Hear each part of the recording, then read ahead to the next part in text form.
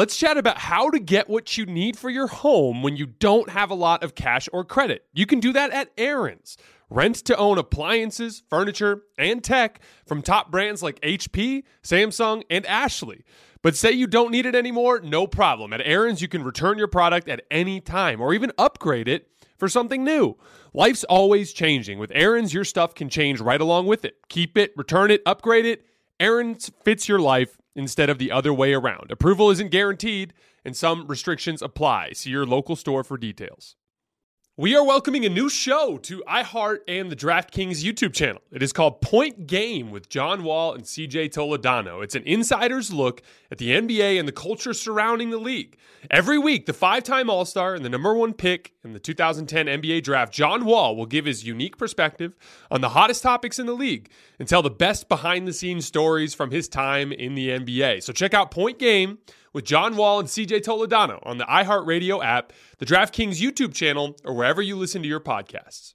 Allstate wants to remind fans that mayhem is everywhere. Like in the parking lot at your kid's Pee Wee Championship game. A trophy bigger than your 5-year-old is blocking the rear windshield of the car in front of you. As they reverse into you, you're stuck on defense. And if you don't have the right auto insurance coverage, this crash could drain your athletic fund. So switch to Allstate, save money, and get protected from mayhem like this. Based on coverage selected, subject to terms, conditions, and availability. Savings vary. The Volume. It's Hoops Tonight presented by FanDuel. The NBA season is kicking into gear, and there's no better place to get in on the action than with FanDuel. The app is safe and secure. Getting your money out is super easy. You can jump into the action at any time during the game with live betting, and I love building those same-game parlays. And FanDuel is now live in Ohio, so use promo code JASONT and download the FanDuel app today to start making every moment more. 21 plus in select states. Gambling problem? Call 1-800-GAMBLER or visit FanDuel.com/RG in Colorado, Iowa, Michigan, New Jersey, Pennsylvania, Illinois, Tennessee, Virginia, and Ohio. Call 1-800-NEXT-STEP or text NEXT-STEP to 53342 in Arizona.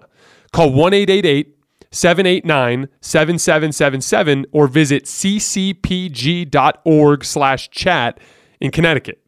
Call 1-800-9-WITH-IT in Indiana. Visit ksgamblinghelp.com in Kansas.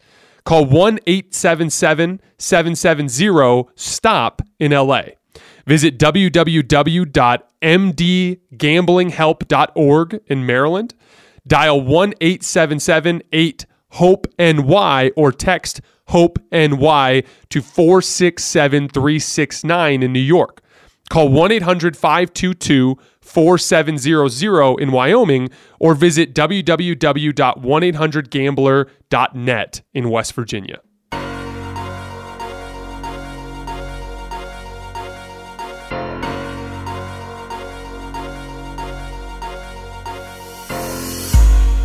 All right, welcome to Hoops Tonight, presented by FanDuel here at The Volume. Happy Thursday, everybody. Happy trade deadline day. We are live on AMP. Don't forget, if you're watching this on YouTube or the podcast feed, that AMP is the very first place that you guys can get this analysis. We're going to be breaking down the trade deadline, at least the three biggest moves and maybe some more as well. We have two special things going on today. First of all, we are going to be giving away some free merch based on a trivia question that I think is very interesting. We're going to be doing that at the tail end of the show, so stick around. We'll be asking the question, and the very first person to get that question right in the chat is going to get some free Volume merch. And we have a very special guest today, somebody that I have admired and respected from a distance for a very long time and that I'm very excited to talk basketball with today.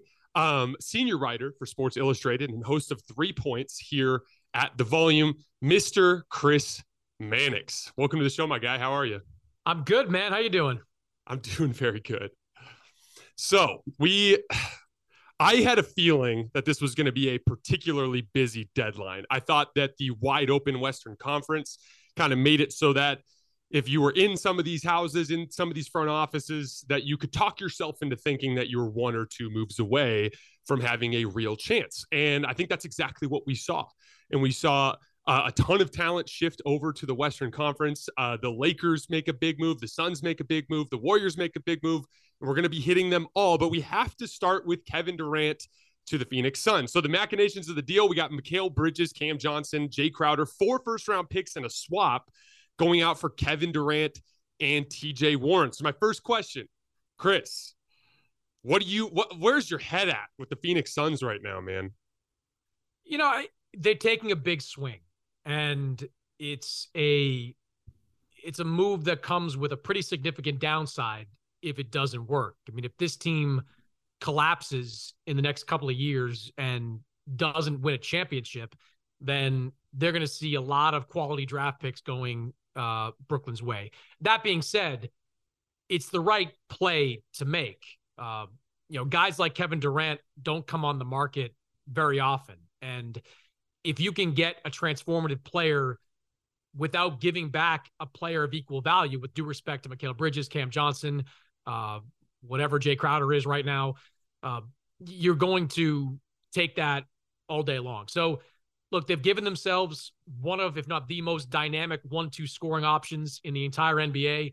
I think Chris Paul is the right point guard to try to meld all that together.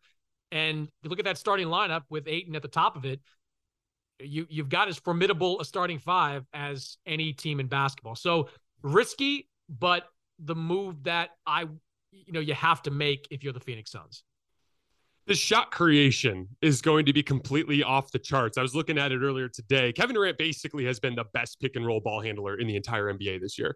His ability to draw multiple defenders and start those 4-on-3s has been highly underrated as people focus on his scoring over the years. This is where I have 2 main concerns, and I'm curious to hear your thoughts on it. So let's start with the Chris Paul element to this. How much sense does he even make to be on the floor, particularly with closing groups, now that you have Kevin Durant and Devin Booker on the floor as shot creators, given that Chris Paul is not the same defender that he used to be, that he's not the same scorer that he used to be? He's going to be in a spot up position a lot more. I like him coming off the bench, running bench groups and things along those lines. And obviously I have the utmost respect for what Chris Paul does on a basketball court, but is there a redundancy there now? I mean, what's the alternative? Are we talking campaign as the point guard? Are we talking Booker playing the 1? I mean, I guess I need to know. What about like a defensive guard? Like, what about something like going with Damian Lee getting a lot of minutes in the backcourt? Primarily looking at that as a defensive role. Do you think that's something that's going to be an issue for them, or do you think they'll lean heavily into them on the court? Defense is definitely going to be an issue for them. Like, you don't have a lot of plus defenders on that team right now, especially with Bridges out the door. And they're going to have to figure out who's now going to be in that rotation, night in, night out. I just think the upside that Chris Paul is going to bring, at least this season, is getting these guys all on the same page. I mean, very rarely do you see a superstar switch teams in midseason and that team have championship level success. I think Chris Paul is going to have to be the guy that makes sure Kevin Durant knows where he needs to be. Make sure Devin Booker knows where he needs to be with Durant on the floor. And look, DeAndre Ayton, you got to get him involved. Like, you can't have DeAndre Ayton, basically being John Collins in Phoenix. Like, he's got to get his touches or else he's going to check out on the other end of the floor. That's where Chris Paul, I think, is going to bring a lot of value to this team. Yeah, he's definitely not what he used to be defensively, but I think as a floor general, as a playmaker, I think most of these games, he's going to have more value than anybody else. Yeah, and I'm terrified of like Chris Paul running Spain pick and roll with Devin Booker and needing to bring a third defender over to contain that roll man, and then Kevin Durant just attacking a closeout on the backside. Or maybe that's Devin Booker if it works out that way. I am excited about that. I'm with you. I'm really concerned about the wing. All of their wings now are very upright and slow. Torrey Craig is a little bit upright and slow. He's more of like a power forward than he is a traditional wing. Kevin Durant can struggle sometimes with quickness and strength when he's defending on the perimeter. DeAndre Ayton struggles a little bit with quickness. And so I worry about them against teams that are really quick off the dribble. So teams like the Sacramento Kings and the Golden State Warriors that are going to try to really drive and kick you to death. I worry about them against those types of teams. So this is my question. So FanDuel says that they are the favorites to win the rest of the West right now. So do you agree with that? No, I don't think so. I want to see how they play first and foremost. And Second, you're talking about three guys that lead the team that are injury prone. Kevin Durant is not even back yet from a knee injury. Devin Booker just sat out a bunch of games. Chris Paul has a long history with injuries, oftentimes that occur during the playoffs. So, like, I'd be a little nervous about that if I'm Phoenix, given the fragility of my team. And look, chemistry does matter. Like, Kevin Durant really is kind of a plug and play guy because, he can do it all on his own. But, the integration, I think there are going to be a lot of nights early on where they just get, run defensively. Like, they're just not going to be able to get stops or enough stops to win some games. And we'll see. But if I'm a betting man, I'm still probably leaning towards the Nuggets, or really just the Nuggets. And we can talk about the Grizzlies. I have some issues with what the Grizzlies did, or didn't do. But I'd still probably lean towards Denver right now, because that's a team that is on the same page with each other and is clicking pretty well. Yeah, I would probably put them second or third as well, because I've always been very bullish on the Warriors. It's just I've always been the kind of guy that doesn't pay too much attention to regular season results for teams that have a championship pedigree. But that said, I kind of look at this deal similarly to the Dallas Mavericks going after Kyrie Irving, and obviously on a much greater level because they have more top-end talent. But I don't look at it so much about this year as I do about next year. Specifically for Dallas and for Phoenix, they can now, because they have that core top-end talent, look this summer to find the complementary pieces to put around them. And specifically with moves for guys like Kyrie and guys like Kevin Durant, like you said, the plug and play element, a big part of it too is Devin Booker and Kevin Durant are so good at shooting over the top of the defense. So you don't have to worry as much about spacing with guys like them. And you can do things like find, dirty work guys that aren't great offensive players to put around them. So I think going into next year, I'd probably be very inclined to pick the Suns to come out of the West. But I'm with you. This year, when you look at continuity, when you look at some of the physical mismatches that Phoenix is going to deal with, I'm a little bit worried about them. What do you think was the biggest reason that the Kyrie Kevin Durant pairing was a failure? Look, a lot of it was bad luck and bad timing for all this. Like, if Kyrie doesn't get injured and James Harden doesn't get injured in that Milwaukee series a couple of years ago, did they beat the Bucks? Probably. I think so. Yeah. They were. I mean, we say it all the time. They were Kevin Durant toe from doing it anyway. You had James Harden, who was out for almost the entirety of that series, and Kyrie Irving, who was injured. Like, that was bad luck in that season. Then they come back the next year. It's the pandemic and everything that kind of goes into it. And Kyrie can't play half the games, and all that turned off James Harden, and you have to wind up dealing him. So I think they were victims of circumstance. But towards the end, it was all Kyrie. Like, that's why it didn't work. I mean, before Kevin Durant went out, they had won 18 out of the last 20. They were 12-1 in December. Like, what are we talking about here? Like, that led the look of a contender before Kevin Durant's injury. Kyrie wanted to be traded because he wasn't getting the contract offer that he liked from Brooklyn. I mean, he can say now that he feels disrespected and, things were ugly behind the scenes, but if the Nets had offered him in January a extension to his liking, he would have resigned there. He wanted out because he wanted his bird rights changed to another team. And that's what Dallas has. Like, and Dallas could be in a position where they're so desperate to appease Luka that they'll sign him for the kind of deal that he wants in the offseason. So I think I would have liked to have seen what this Nets team could have done with healthy Durant, healthy Kyrie, some pretty good defenders. Royce O'Neal has had a pretty good year on that team. I think that they could have been a tough out in the playoffs with those two guys playing at a high level. But Kyrie decided to be about Kyrie in that moment. And that was the last, vestiges of like I said this earlier, like, Sports Illustrated back in 2012 did one of the most absurd, in retrospect, covers of all time with Steve Nash and Dwight Howard saying, this is going to be fun.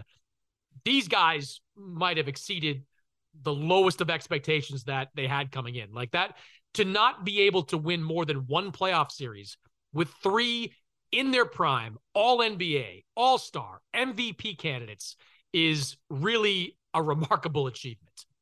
No, it really is. And I'm with you. I would have loved to have seen them play. Now, I to be clear, I think I would have I would have been 100% certain that the Celtics would have beat them. Probably. It was just but such a that Celtics horrible series, matchup. like the Celtics series last year, like the entirety of that series was decided by like 7 points. So even though it was a sweep, the Celtics had some problems with them. For sure. There was kind of like a perimeter strength mismatch in that particular matchup that I think really worked against Brooklyn. But aside from that matchup, I might have picked Brooklyn or given them a very good chance to win in any other matchup in the NBA. I'm with you. I wanted to see what they could do. And from the moment Kyrie got suspended to the moment KD got hurt, you could make an argument that they were the best team in the league. And so if there's one thing that's genuinely impressive about this is I have never seen a player blow up a bona fide championship contending team within the season. It's seriously impressive. And like, I mean, in retrospect, looking back, honestly, this was probably the most reasonable move that Kyrie made because it really did make sense. There weren't many good cap space teams out there this summer. So the bird rights thing really was his best bet to try to get to a team where he could sign a good deal.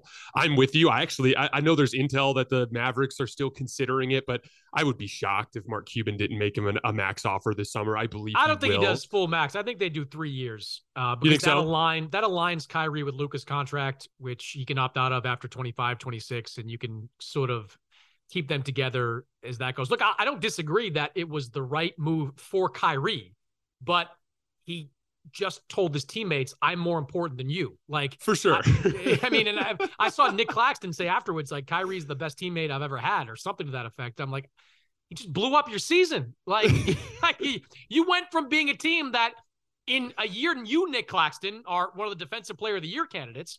You are now going from a deep playoff team to one headed for the lottery, most likely, or at least the play-in at this point. So that to me is not the hallmark of a great teammate. I would 100% agree with you. I do have a quick bonus question before we go to the Lakers. Do you think there's any chance in the world that he ends up getting a sign and trade to the Lakers after this season? I think there's a chance. I think Phoenix remarkably might actually be in play as well. Really? Although if Kevin Durant hitches himself to Kyrie again, I'd have to question the sanity of that decision. I do think there's a chance. Look, I don't think however we play this out, Kyrie's going to do whatever it takes to get the contract that he wants. And if the Lakers, who could still decide that, D'Angelo Russell's not for them, Rui Hachimura is not for them, and they could clear the necessary space to give Kyrie the deal or close to the deal that he wants, I could see Dallas, in an effort not to lose him for nothing, do a deal that gets something back in return. Yeah, someone like D'Angelo Russell to basically be a backup shot creator, kind of like a double sign and trade type of deal. Yeah, if they give D'Angelo Russell big money, like, I don't know how that appeases Luka. I don't know how, like, hey, Luka, like, here's our solution to your problems. We let Jalen Brunson go, we let Kyrie go, but here comes D'Angelo Russell to be your, backcourt mate for the next 3 years. I'm not sure how well that's going to go over Luka Doncic. Yeah, the worst guy of the three. So looking back at the Lakers deadline, they basically turned Russell Westbrook, Patrick Beverley, and a second-round pick and a lightly protected first-round pick into D'Angelo Russell, Malik Beasley, Jared Vanderbilt, and Mo Bamba. So my question for you this, and I have some strong opinions here, but I want to hear your take on it. Did the Lakers do enough to make themselves a legitimate threat to get out of the Western Conference? Look, I thought they had a great deadline. I do. And you'd extend the deadline back about a week when they made the Hachimura trade. That's kind of part of it. They are operating like a team that has LeBron James should operate. They are putting shooters around him. That's what Miami did. That's what Cleveland did. That's what LA, bizarrely, the last couple of years refused to do. They are now doing that. So Beasley can shoot. Russell, January, he shot 40% from three. This month, he's at like 43%. Rui Hachimura from certain spots on the floor is a pretty efficient three-point shooter. And guys that can shoot traditionally thrive playing off of LeBron James. Like, how many extra years did Kyle Korver get on his career because he was playing with LeBron James? Like, he's looking to find guys, and because of the attention LeBron draws, these guys get open looks. So they're doing the right thing. I thought the Thomas Bryant deal was interesting because Bryant's played really well for them, and I don't know if Davon Reed has a spot in the rotation, but maybe they needed a guy that can play defense. with that group, so he might be it.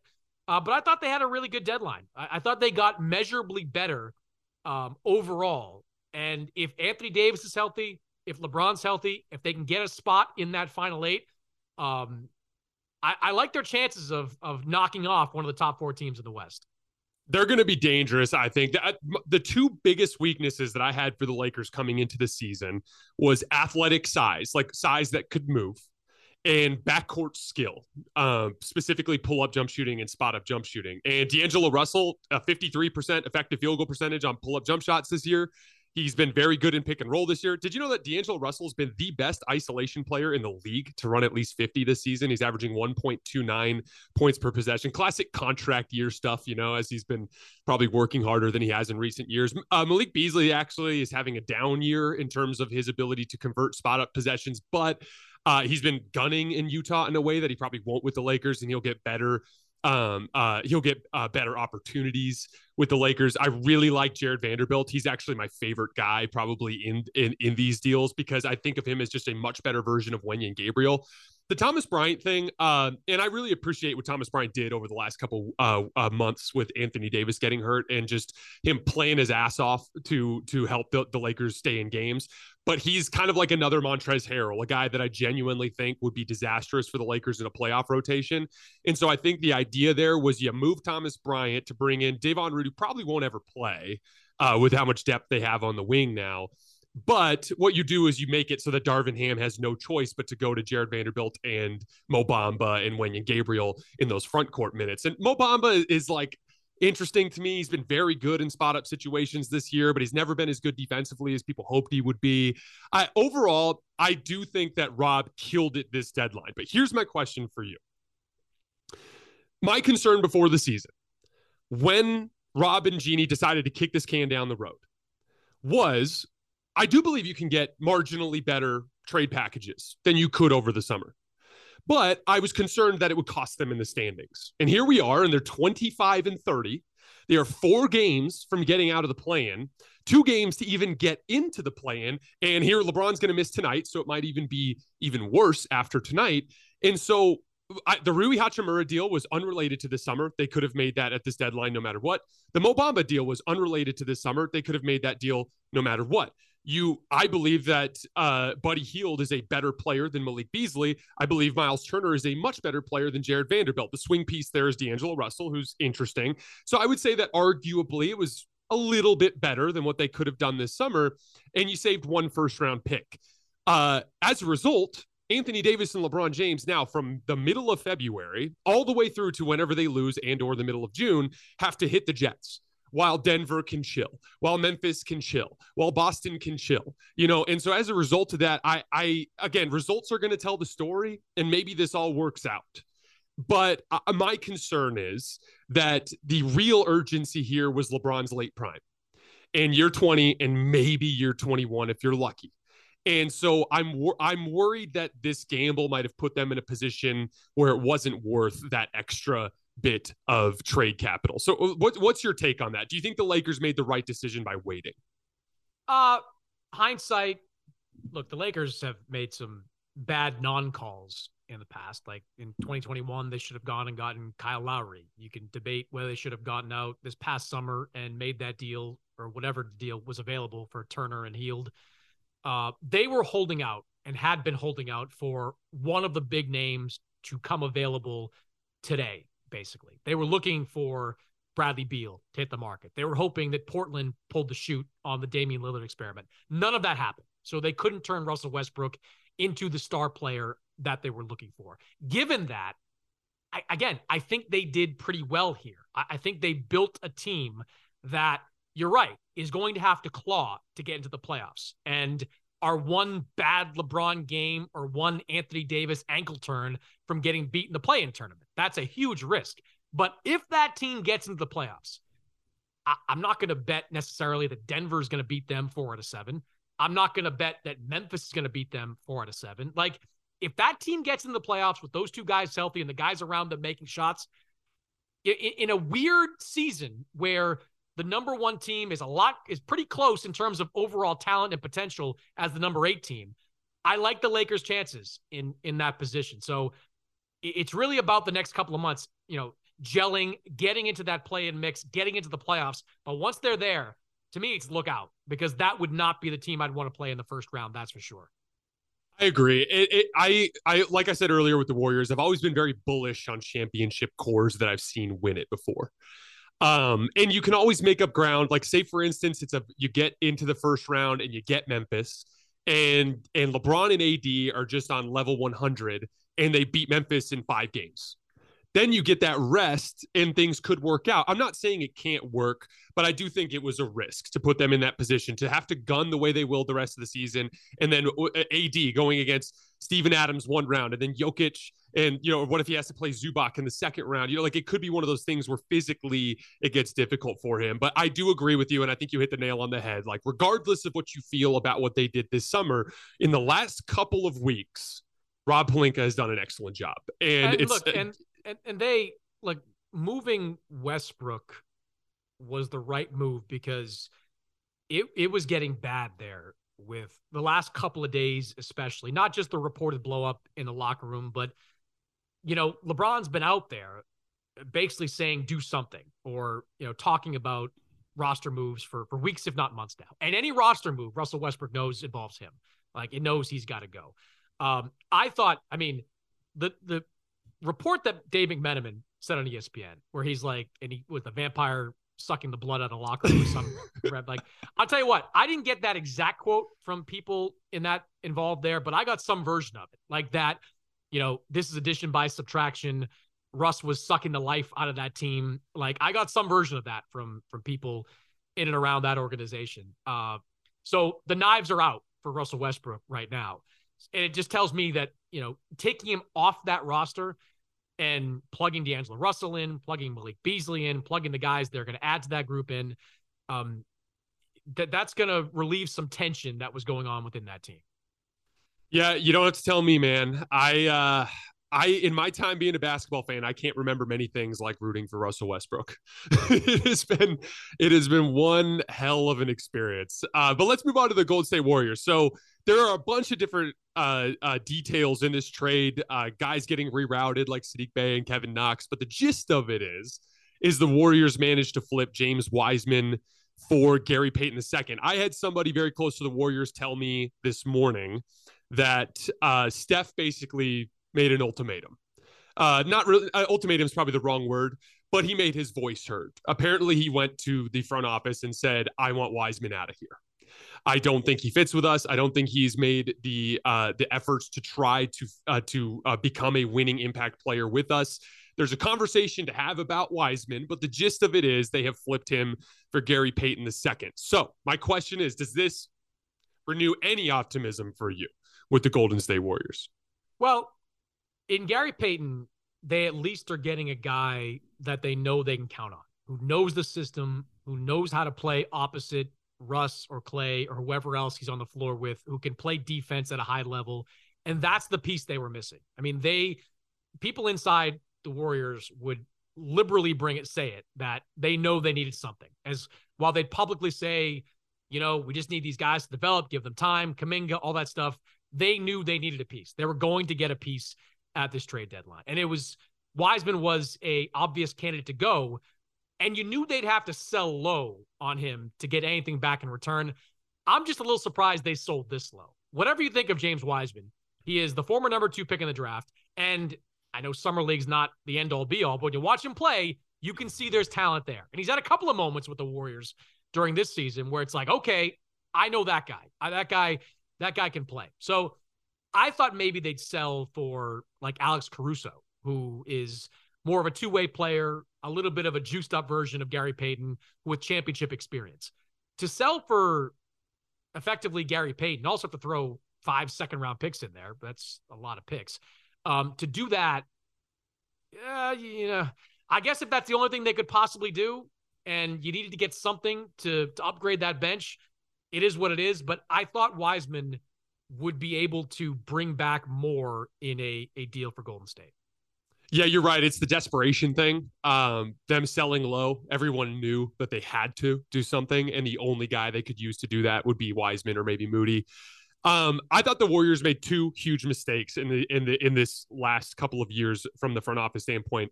First of all, James Wiseman was a star potential big, not a dirty work big.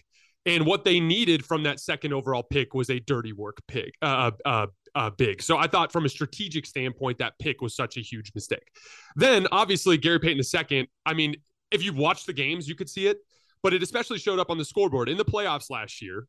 The Warriors were +3 per 100 possessions when Gary Payton was on the bench, and they were +16 per 100 possessions when Gary Payton was on the floor. They played at their best when he was out there because, like you said, he's that connective tissue piece within the Warriors. He's such a good cutter. He's such a good, passer. He makes keeps that engine moving while at the same time being able to do the things that he does on the defensive end of the floor. I thought letting him go was a serious mistake. But to Joe Lacob's credit and to Bob Myers' credit, they acknowledged it. We messed up. We messed up on Wiseman. We messed up on Gary Payton. So why don't we clean this mess up? And yes, in retrospect, you can look back and be like, man, you could have had both. Obviously it's an issue, but at the end of the day, within the urgency of this season and how good Steph is right now, I respect the fact that they just admitted that and decided to move on at that point. And I forget what it was like at the time, because moving Wiseman actually saves them money. At the time, bringing back Gary Payton would have cost them like $30 million or something like that in luxury tax penalties. Like I know we always say that's not, they're billionaire owners. They can do whatever they want, but the Warriors have been spending the last few years. They have the highest salaries, I believe, in NBA history, highest payroll rather, when you factor in luxury tax. Like I almost don't blame them for not, giving Gary Payton that contract because of what it would have cost them on the back end.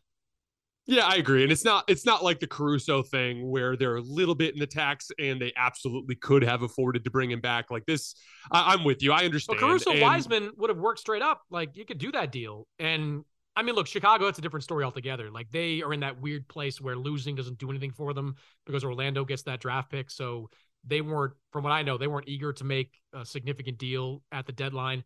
But that I'm gonna look back, like Caruso, 2 years left in his contract, manageable money, really good two-way player. That's the guy would have done everything to try to extract out of the Bulls. I agree. I'm as big a Caruso fan as you'll find. I really, really enjoyed covering him when he was with the Lakers. So I got two quick questions for you before we get out of here today, Chris. Who was the biggest winner of the trade deadline, in your opinion? I mean, Phoenix got Durant. So like it's oftentimes the player that makes the biggest impact. And the Suns, what they forked over of the highest value was probably those 4 first-round draft picks, which 5 years from now we'll be able to look back on and say, that right or wrong move at that point. But Kevin Durant, for the next 3 years, is now a member of the Suns. He's going to be with Devin Booker for at least this year, possibly next. He's going to be with Chris Paul, and they've given themselves more than a puncher's chance to win a championship this year. And that to me, that represents the biggest winner. Yeah, it's really that simple. They went from a team that I thought had zero chance to win the Western Conference to the team that's the FanDuel favorite. I think that automatically makes you the winner at the deadline. Who do you think was the biggest loser of the trade deadline? Oh, that's easy. Memphis. Memphis was a loser with a capital L on the trade deadline. Look, I can't criticize the organization because they have built something there. Like, not just drafting high with Ja Morant and Jaren Jackson Jr., but, getting the Desmond Baines, getting the Dylan Brooks. Like they're one of, if not the best drafting team in the entire league, but they should have been operating with the same mindset that Phoenix was. Like Phoenix is sitting there right in the middle of the Western Conference playing field behind Memphis. And they took a big swing. Like Memphis has all their draft capital. They've got 1 extra pick from Golden State that they could use in a deal. They've got some intriguing tradable young talent on their bench. Zaire Williamson, probably the most marketable. They have the contract of Danny Green, and all they walk away with is Luke Kennard. And I like Luke Kennard, but there's a reason that the Clippers, who just totally shredded their bench, were willing to deal Luke Kennard in every trade permutation possible. Like everything you talked with the Clippers included Luke Kennard going out. That tells me something, that maybe Luke Kennard is not the answer that some teams think. Look, on paper, I get it because Luke Kennard shoots the 3. That team's a bottom third in the NBA 3-point shooting team. Doesn't defend the 3. They're also bad at that, but that can help them at the back end of their rotation. But I'm telling you, if this team goes out in the playoffs and gets cooked by Kevin Durant or cooked by Luka Doncic or cooked by the Kawhi PG transformer out in LA. Like, they're going to look back and say, gee, maybe those 3 first-round picks that are all going to be in the 20s might have been worth it to get OG Anunoby out of Toronto or to get Mikal Bridges as part of a multi-team deal with Brooklyn. Brooklyn was sitting out there. That deal wasn't official till like a couple hours ago because they were looking to expand that deal to maybe get more draft capital back in return. I think Bridges was available for a high price, but a price, and the Grizzlies don't do it. I'm not saying they didn't try, but this was the year they should have gone all in. That team might be one piece away from being, if not the favorite to win the conference, maybe the favorite to win the whole damn thing. So if they get into the playoffs and they get beat by, one of these top tier teams because they can't defend on the perimeter at the level they need to defend, we're going to look back on February 9th as maybe the day that they should have done something. Yeah, I don't take Memphis seriously. I think in the half court defensively, they have too many entry points that you can attack them from. And then offensively in the half court, they've never been able to score because Ja Morant's the only guy on the team that can really warp the defense the way that he does. And then you mentioned the 3-point shooting. And I mean, maybe they're looking to be aggressive sometime in the future, but I was concerned with them as well. My biggest loser of the trade deadline was Portland. I really don't understand how turning Josh Hart getting back Matisse Thybulle and Kevin Knox and Cam Reddish for basically, what was it, Josh Hart and Gary Payton II, how that improves them. I don't understand what exactly their vision is for the future. Portland is the team that I can't figure out. I genuinely don't know what direction they're looking to move here in the next couple of years. They're like, their goal is to like immortalize Damian Lillard in like a Han Solo kind of, whatever they call that, carbon fiber, whatever the hell it was that Han Solo frozen in. Carbonite. Yeah. Like, and just like at the end, when he's finally done playing, they'll just preserve him and put him outside the Moda Center there. Like, I've never and Damian Lillard's one of my favorite players. Like, he is unreal, but I'm just wondering if there's ever going to be a time when Lillard's like, what are we doing here? Like, it's a year after year we're a 500 team or worse. And, unless Shaedon Sharpe turns out to be this superstar in the next 2 years, the clock is ticking. Lillard's like, what, early 30s at this point? He's had some injury history the last couple of years. Like, I'm with you. I don't know exactly what their plan is. And I actually kind of tried to pick Joe Cronin's brain on this at Summer League briefly when they announced the Lillard extension. I still don't get it. I still don't know what the plan is except to be competitive and to make Damian Lillard the face of that competitiveness. It doesn't. I'm from Boston, so I've grown up in journalism around Danny Ainge, and Danny always operated with the same kind of mindset. Like, you're either really good or you're really bad. There should not be any in between. What is the point of just making the playoffs? Like, who gains anything out of that? And that's how he's conducted himself during his time as executive, including right now, just gutting that Jazz team before the deadline. So maybe it's because Portland's a smaller market. Maybe this is what Lillard wants, but just being like a playoff contender year after year with one of the great players of this generation just doesn't make any sense to me. Yeah, they've been healthy and bad for a long time. But yeah, bonus Healthy's points right. for That's the thing this year. Healthy, like, they haven't had significant. I remember looking this up, a couple of weeks ago where like most of their starting guys are high minutes players that played 40 plus games. Like, Lillard was in the mid 30s at that point, but they can't point to like, if this guy came back, they'd be a lot better. Or that they've been healthy, and they've still have been a middling team. Yeah, I was looking at the data the other day, and it was like Dame, Anthony Simons, and Jeremy Grant all on the floor at the same time, and they were barely positive this season, which is just insane. He's such a great player. He deserves to be like, and look, he'd never do this because he is so committed to that city, so committed to that organization. But I just hate to see a situation where he's like 36 and not at the level he used to be, kind of hoisting jump shots in Portland. He deserves better because he is one of the generation's great talents. Me too, man. That would be so sad. But bonus points for the Star Wars reference. Chris, you're someone I've respected for a very long time. I had so much fun talking basketball with you today. I sincerely appreciate you hopping on the show, man. Anytime, Jason.